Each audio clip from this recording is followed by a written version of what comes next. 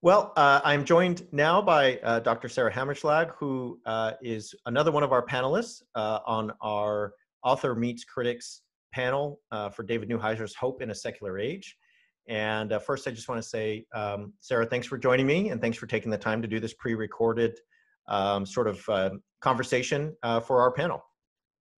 Sure, my pleasure. It's been really fun to read the book, and I look forward to hearing what other people had to say too. Yeah, so as I've been asking other folks, my first question is just, what do you take to be David's sort of contributions, or most important or most significant contributions in the book? Sure. I mean, I guess I'd begin by saying that interest in the connection between negative theology and Derridian deconstruction is, of course, not new, and David Neuheiser is well aware of that. And he's well aware in his book of what's been written on the topic. But what he does is he writes with a different set of criteria for thinking the two together on the axis of political ethics, I would say, rather than ontology or epistemology. So I have to admit that I never shared much interest in the original line of inquiry, though I do find his criticisms of certain players in that conversation to be helpful. For example, I share his reading of Martin Hadlin's radical atheism is somewhat tone deaf to the religious register in Derrida's work, for example.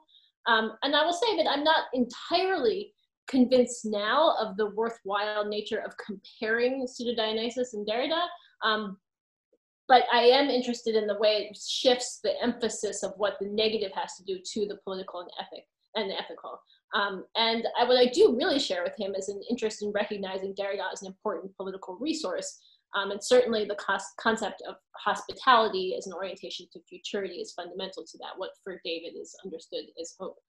So I guess I'd say that I see the contribution as really the shifting of the deconstructive negative theology debate to the political ethical axis.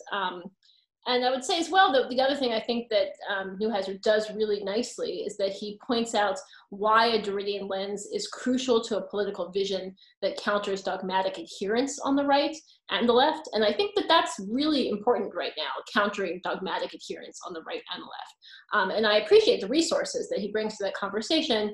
And I'm grateful that there are other voices that are thinking exactly on that question. So I appreciate having him as a conversation partner. I'd say I also share and appreciate the desire to point out the political impact of Derrida's positions against those who dismiss him for lacking a kind of straightforward programmatics. And I feel like that Neuheiser addresses that really nicely in his book. So, you know, much of your work centers on, you've done so much work on Derrida and thinking about politics and ethics and other themes and motifs. I'm wondering how your own approach and your own work on Derrida and beyond differs from David's and his analysis. Yeah, sure. I mean, I think there's a certain proximity and a certain difference. I mean, you know, I think the question that I had reading Neuheiser's book and thinking about its relationship to my own work is whether it's really just the future orientation of Derrida or the sort of the focus on hope that's actually the most important or fruitful political resource in Derrida's corpus. So you mentioned, you know, my earlier work, and so, you know, in Broken Tablets, I really argued for the political salience that emerges from Derrida's engagement with literature, particularly as the nexus he sets up between literature and democracy in a book like Gift of Death, and thus the reconceptualization of the subject of democracy that is, I think, without the transparent and autonomous subject, which I think is so important to a kind of liberalism at its center. And I've been thinking quite a bit about this lately as I've imagined, unfortunately, what kind of responses one takes if, in fact, Trump manages to subvert the Electoral College. And, you know, I've been thinking about what does it look like if we have a general strike, right? And I've been thinking that Derrida would have actually appreciated a general strike in this moment because it would very much be something along the line of Bartleby's "I prefer not to." It would be everybody saying, you know what, in this case, I prefer not to participate. I prefer not to contribute to the goals of this democracy because that's the position I've been put into. And that is one of the ways in which, like, that democratic force is one of the things I see in Derrida quite importantly. But I've been thinking in a slightly different direction lately. So even though, like, I've been thinking about what I've already said about it, I've also been working on this project that's on Sarah Kaufman and Derrida, and you know, I'll talk a little bit about that, but I have to say that most of my recent thinking about Derrida and politics has had to be in the face of the response of my students, because I've been teaching this course on the fetish this term. And the class begins with Tamako Masuzawa's Troubles with Materiality, Fetishism in the 19th Century, which is on why fetishism after Max Muller was rejected from the study of religion. It's not in the critical terms volume. And yet the term, right, continues to persist in the social sciences. And, you know, so we've done this kind of long historical reading of the history of the fetish, going back to Charles de Brosse, going back to reading Bozeman, as William Peets, you know, gives us a fair amount of Bozeman in Peets's 3-part essay on the fetish.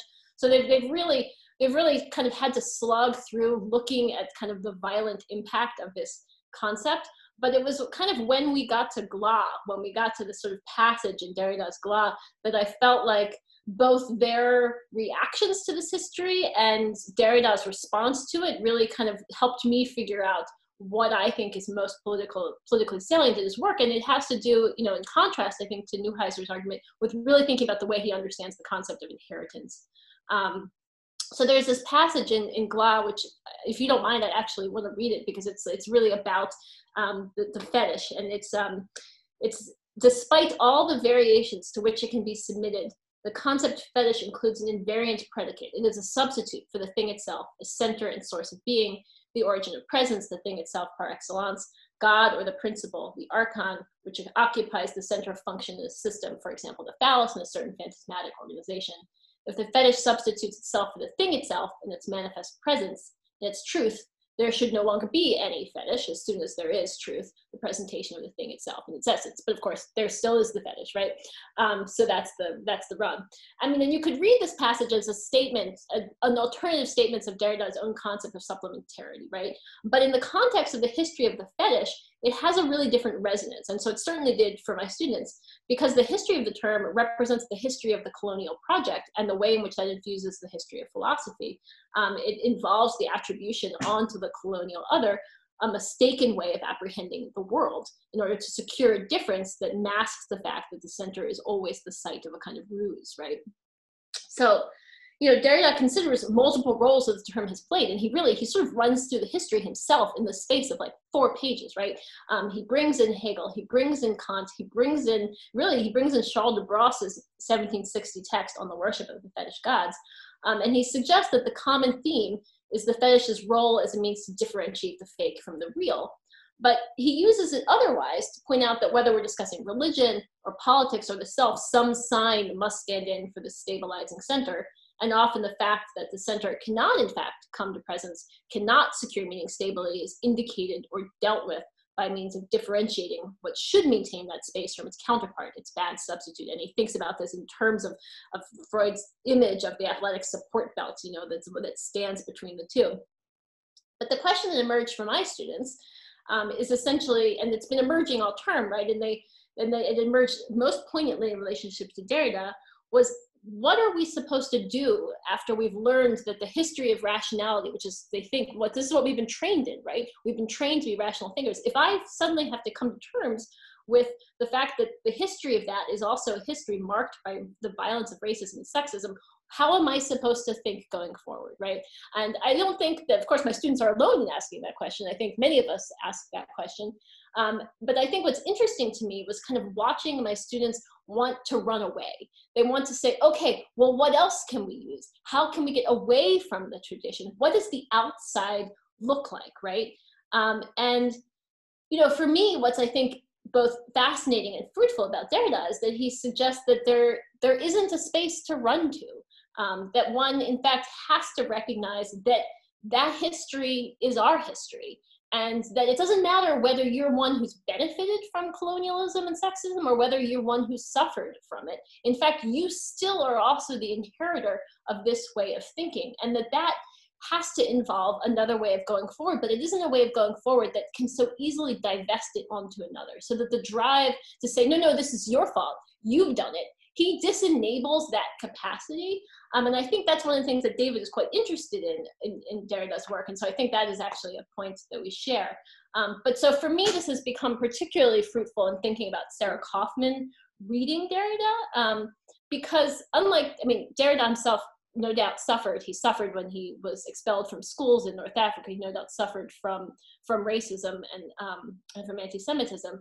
But Kaufman is different because she stays very close to Derrida's text, but she writes as somebody who is a woman, who is very aware of the force of sexism, and as somebody who is a Holocaust survivor whose father died at Auschwitz. And so when she reads Derrida, and when in some sense she stays close to his project, but in a different kind of way, the force of what it means to have to inherit the tradition, to have to bear it, that has a different kind of force coming out of her mouth. So, you know, for Kaufman, it's not just Derrida, it's also Freud and Nietzsche who are really the resources. And she stays close to both of them, and to Plato, and indeed to Socrates by way of Plato. She shadows them. And indeed, she's faithful to them in a way that runs against the very impulse in these thinkers to declare truth by expelling some other model to the outside. She manages to read them otherwise, though, so while also identifying the drive to mastery that's manifest within them. What's interesting about Glas, I think, so Kaufman wrote about Glas in this text, Sa Cloche, is that for Kaufman, Glas itself becomes, by way of the concept of the fetish, becomes a model for occupying the tradition otherwise, for occupying the possibility of what she calls a generalized fetishism. Now, Derrida speaks himself of the way in which Freud's account of the fetish rests on the logic of the undecidability, the loss of center or the phallus and its memorialization. But he ultimately suggests that Freud is really incapable of divesting himself of a strict fetishism or the desire for the thing itself.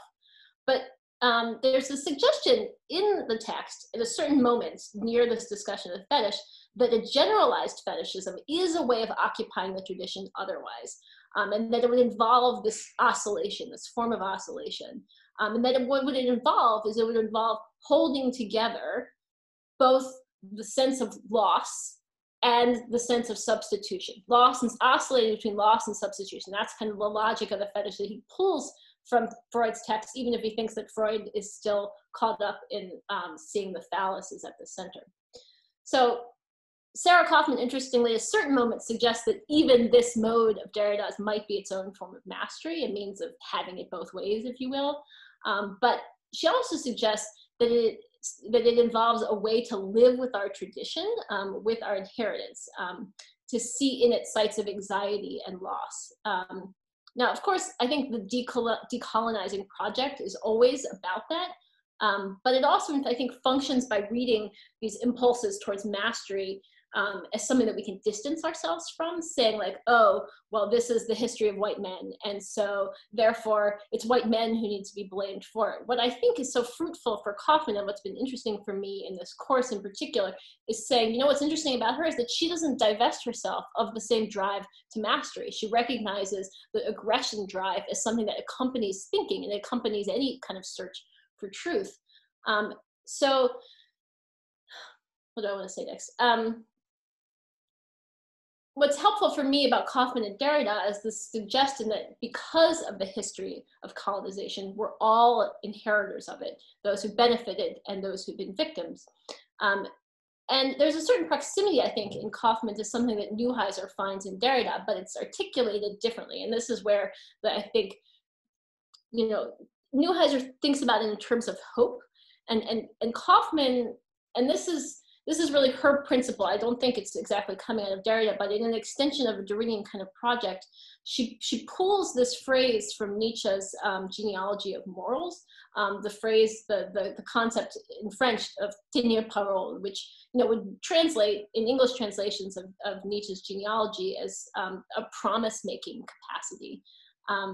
What's interesting is that for Nietzsche, it's actually impedes human health, right? It's forgetfulness that actually humans need in order to be healthy. But in Kaufman's work, it becomes an ethic of reading, a way to recuperate a promising reading from a troubling text, to safeguard its word is a way of thinking about it.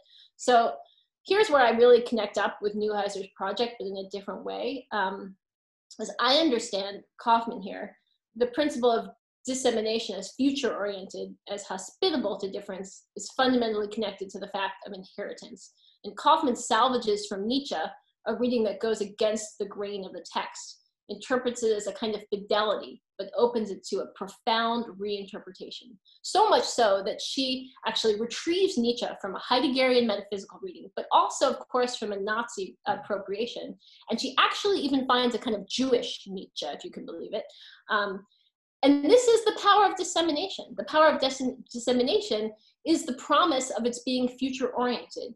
It's the promise that our texts hold within them the potential to be read against the grain, to be read otherwise. And this, of course, I think is also a manifestation of hope. What could be more hopeful, really, right, than Kaufman finding in Nietzsche such a resource? But it's accompanied by a profound acknowledgement of our debt, and I mean that in a negative sense, of our debt to the past, a debt that can't be expunged, certainly not by suggesting that we stand outside of it or against it, exempt from the impulses that drove it. So the other final way in which I'd say I kind of connect up with Neuheiser's project is insofar as one of his foils is the kind of post-critical turn in Sedgwick and Felsky. Now his suggestion, and I agree with it, is that critique is not the problem, right? It's critique that's accompanied by a good conscience, and I don't disagree.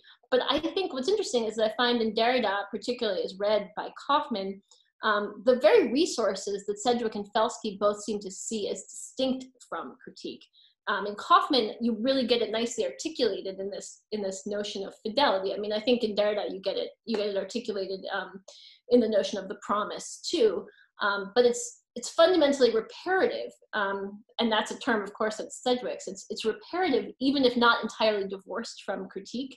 So I guess what I share with Neuheiser, but also I think in contradistinction from Sedgwick and Felsky, is that there is actually a dichotomy between paranoia and reparative reading. So to go back to the image of the fetish, I think that one can imagine that what we find in both Kaufman and Derrida's work is exactly the oscillation between the two, an oscillation that refuses to grant either of those impulses the last word. So I see these points of connection, and also I want to just nuance the sense in which the past is really what's maybe a really key resource for thinking about why Derrida is important right now, his attention to the past and to inheritance. Thank you. Wow. I mean, thank you for such a rich response, and just for providing so many, not only connection points, but I also think just ways that open up avenues for discussion at our live panel at the AAR, and will not only link up with David's project, but will assuredly link up with the work and concerns of the other panelists. And so, Sarah, thank you for that. Thank you for all of the sort of pulling in all of the various threads that you've presented, and are really providing a lot of material for thought. So appreciate your time. I appreciate you taking the opportunity to pre-record with me and offer people a chance to sort of prepare for the live panel. And I look forward to furthering the conversation with David and with the other panelists in just about a week. So thank you. Great, looking forward to it. All right. Take care.